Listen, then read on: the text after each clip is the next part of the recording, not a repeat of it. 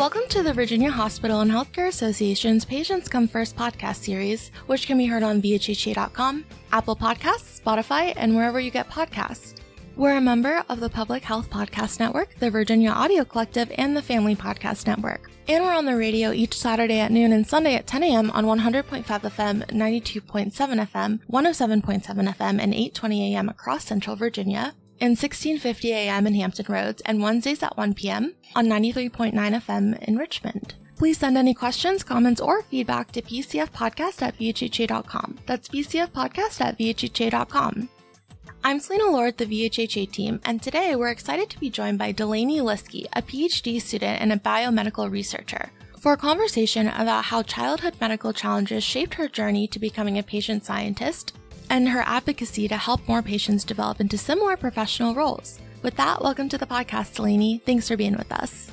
It's an honor to be here, Selena. Thank you so much for having me. Well, thanks again for being with us. For the benefit of our listeners, we invited Delaney to join the show after reading an article about her experience as a patient at the Children's Hospital of the King's Daughters, or CHKD, in Norfolk, Virginia, after being diagnosed with multiple sclerosis at 11 years old. As frightening as that diagnosis may have been at the time, it inspired you to want to learn more, and it seems it ultimately put you on your current path, where you're a part of the inaugural Regenerative Sciences doctoral track at the prestigious Mayo Clinic College of Medicine and Science. If you would, tell us about that experience and how it perhaps altered the trajectory of your life and pushed you towards your current course of study and a healthcare career path. Absolutely. So like you mentioned, I am in the inaugural Regenerative Sciences PhD track at the Mayo Clinic. And I'm excited to tell you I just started my second year. And regenerative medicine in general is a relatively new field of research where essentially we're shifting the traditional research approach of preventing disease, and instead we're focusing on promoting repair of damaged tissue. And so I gravitated towards this particular field because I wanted to focus my research on neurodegenerative disease, particularly like you mentioned for diseases like multiple sclerosis or MS. And this is a disease that affects the brain and the spinal cord, so it can obviously lead to some big problems. And even more specifically, I'm interested in restoring vision in patients who have lost it as a result of the disease. And this is because, as you mentioned, I was diagnosed with pediatric onset multiple sclerosis when I was 11 years old. And this is a particularly rare form of this very common disease. In fact, there are less than 10,000 children in the world living with MS. And as a result, I was rendered visually impaired within 5 years of my diagnosis. So I lost the majority of my eyesight in my left eye when I was 16 years old. And unfortunately, MS is not a simple blood draw, and is especially not expected to be diagnosed in children, as you can imagine. So essentially, you have to rule almost everything else out to get a diagnosis of MS. And so at the time of my diagnosis, during my very lengthy hospital stay, the doctors would enter my hospital room and discuss with my parents what I had felt had gone well above my 5th grade vocabulary level. And the next thing I know, I would be wheeled away. And so I remember one day I had overheard that I needed a lumbar puncture from some doctors. And I didn't know what those words meant, but I knew that the word puncture didn't sound like something pleasant. All I could really do was cry. And so I was being wheeled away for this procedure. I obviously lost that battle. And on my way there, I swore to myself, never again will I be in this situation where I don't know what's going on and I don't even understand the words.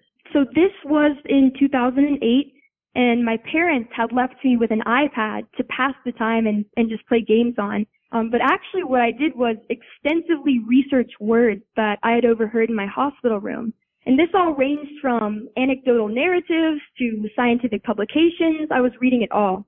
And the second thing that I did was I was asking questions to anyone who would enter my hospital room, whether that was nurses, kitchen staff, doctors. I always had a question, and I realized that everyone had something to teach me. So not only did I have to develop the critical thinking skills to even be able to ask the questions, but I also had to learn the effective communication skills to have the other person that I was talking to understand. I'll mention after a while, I was starting to astonish everyone with my newfound knowledge base.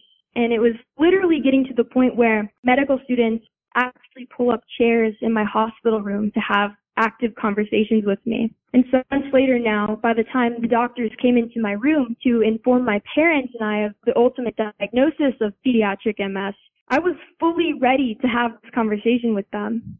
I'll also mention that they told me that I would likely be using a wheelchair by the time I graduated high school.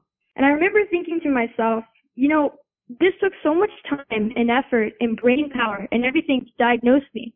And this was the answer? Where was the second half of this story where we have these amazing medical breakthroughs and innovative research to prevent that from happening? And to me, when I got this diagnosis, we can argue the fact that, I was just a kid, but it didn't necessarily feel like a dead end of the road. If anything, I was just given the keys for an endless possibility of what we could do with this disease. And by the way, I'm very grateful to tell you that I'm not using a wheelchair and I've actually been doing very well. My backstory with MS and my diagnosis that kickstarted this whole process for me.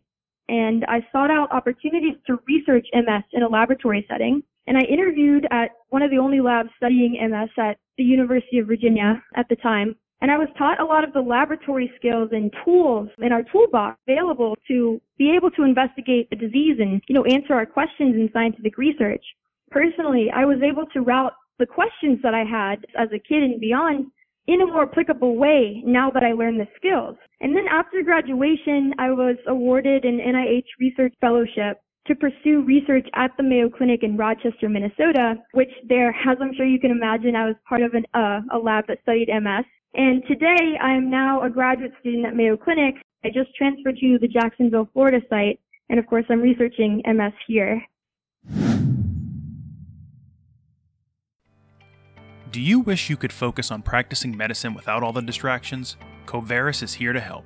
As a leader in medical professional liability insurance with more than 45 years experience, Coverys provides insurance protection with data-driven predictive modeling to help you mitigate the risk of claims.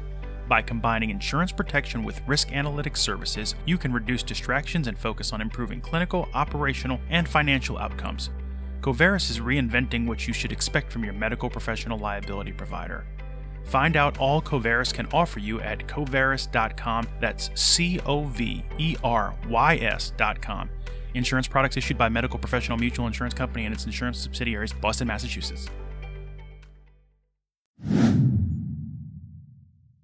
And you briefly touched on this, but let's talk a bit about multiple sclerosis, or MS, which is a disease that causes the body's immune system to attack its central nervous system, disrupting signals from the body to the brain, which can impact the brain, spinal cord, and optic nerves. Experiences with the disease, including severity and duration of symptoms, can vary among the 2.8 million people with the condition worldwide. In your case, and like you mentioned, you had pediatric onset multiple sclerosis, a rare form of the disease, that was discovered after you lost vision in one eye.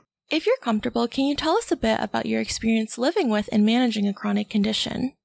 Yeah, for me, I felt like the most empowering aspect of, having this diagnosis was learning about it. At the time of my diagnosis, there was not a lot known about MS in the pediatric form. In fact, like I mentioned at the beginning of this talk, there's not much out there. So the research is pretty minimal, or was pretty minimal. And so I did the best that I could at the time and, on to now, to understand this disease. And I felt like it was very empowering for me to have an understanding of what was going on. And in addition to your studies and research, we mentioned that your advocacy is focused on cultivating more patient scientists, which is a label you've applied to yourself. You've even done a TED Talk and shared your experiences and aspirations to encourage other patients to engage in studying their conditions. So with that background, tell us why the involvement and inclusion of the patient scientist perspective is so important. In medical research, all of our pursuits start with a very fundamental question. And this is the first overarching step of everything. It's really the most instrumental aspect. And then from there, we design experiments around this particular question. And with these pursuits, on average, it takes about 12 years to get a potential treatment from laboratory research and clinical trials and everything like that to become available in your medicine cabinet. So in other words, of course, it's just a really long process, and it's very extensive. And despite the tremendous advancements that we've made in understanding of diseases within research, we definitely have a ways to go, as there's millions of people suffering with disease. So it's kind of like how I mentioned at the beginning when the doctors essentially gave me that dead of the end kind of road diagnosis, and they were like, you will likely be using a wheelchair by the time you're 18. We definitely still have a lot to do. And actually, much of the research that is being pursued today is being driven by individuals who have not experienced the diseases themselves. And of course, this is not necessarily a bad thing. I do want to preface that. But we may be missing the perspective of those that we are striving to help with biomedical research. So in other words, having oversight of potential fundamental questions that those without the disease may not think to ask. And patients are essentially like a walking database. They have exclusive insight as to how a disease affects the body at the individual level. Even within the same disease subgroups themselves, each patient experiences a very unique set of circumstances. And so my humble suggestion to this field, if I may, is that patients, coupled with the acquired laboratory skills, can develop instrumental questions that are crucial to advancing biomedical research that those without the disease may not think to ask. So really, it's just a suggestion or a compliment to this field, because I think what we're doing right now is wonderful, but just a compliment to the field. And on that note, in addition to your studies, you're also the founder of the International Society of Patient Research Scientists, to provide a platform to connect people in the patient scientist community. Tell us about that organization and its mission. So we are in the super early stages of establishing everything, but it's well on its way. I gave this talk a little bit, back in the fall, where I was proposing the recruitment and training of patients into the scientific workforce to study their own diseases. And that's because at this rate, there's actually not that many of us that I'm aware of that are, are patient scientists in the field. We don't have a metric as to, I couldn't tell you what diseases are being covered. This is the breadth and the diversity of this particular community of patients in the scientific workforce. We just don't have any sort of metric like that. So I created Inspires as an opportunity for patients to network with one another, but also so that we can track the prevalence and sort of gain a metric in this regard so that we can assess, the needs and the contributions of patient scientists in the biomedical workforce. So like I mentioned, it's relatively early in its beginnings, but well on its way. Thank you. And for folks listening that want to learn more about the International Society of Patient Research Scientists, visit www.patientscientist.org. And before we let you go, Delaney, we have a tradition on our podcast to ask our guests a pair of personal questions to give listeners a sense of who you are beyond the work you do. So to keep things interesting, we've got a list of 10 mystery questions. So if you could choose two numbers between 1 and 10, I'll ask you the corresponding questions. Okay. How about 3 and 8, please? All right. Number 3, what is the best piece of advice you've ever received, and why does it stick with you? I watched a TED Talk several years ago now, but it's called Knowing Your Why. And it's about, knowing why you're doing what you're doing. And I think collectively we can all say, we want to help people, right? I'm in research. I would love to help people. But I think it goes a step beyond that, right? Why do you want to help people? Why are you in the particular field that you're in? Because the biomedical discoveries and interventions potentially save lives fall on you. So I would say know your why. I love that. And number 8 is tell me one memory from your life that whenever you think of it, it makes you smile. I would say that, a moment of my life that makes me smile when I think about it is back when I first was accepted to speak at TEDx Jacksonville. I was always dreaming of giving a TED Talk one day, but I always thought I would be, a lot older. And so I think about when I first was accepted into the program and just how exciting it was because of the potential to reach so many people and make a difference there.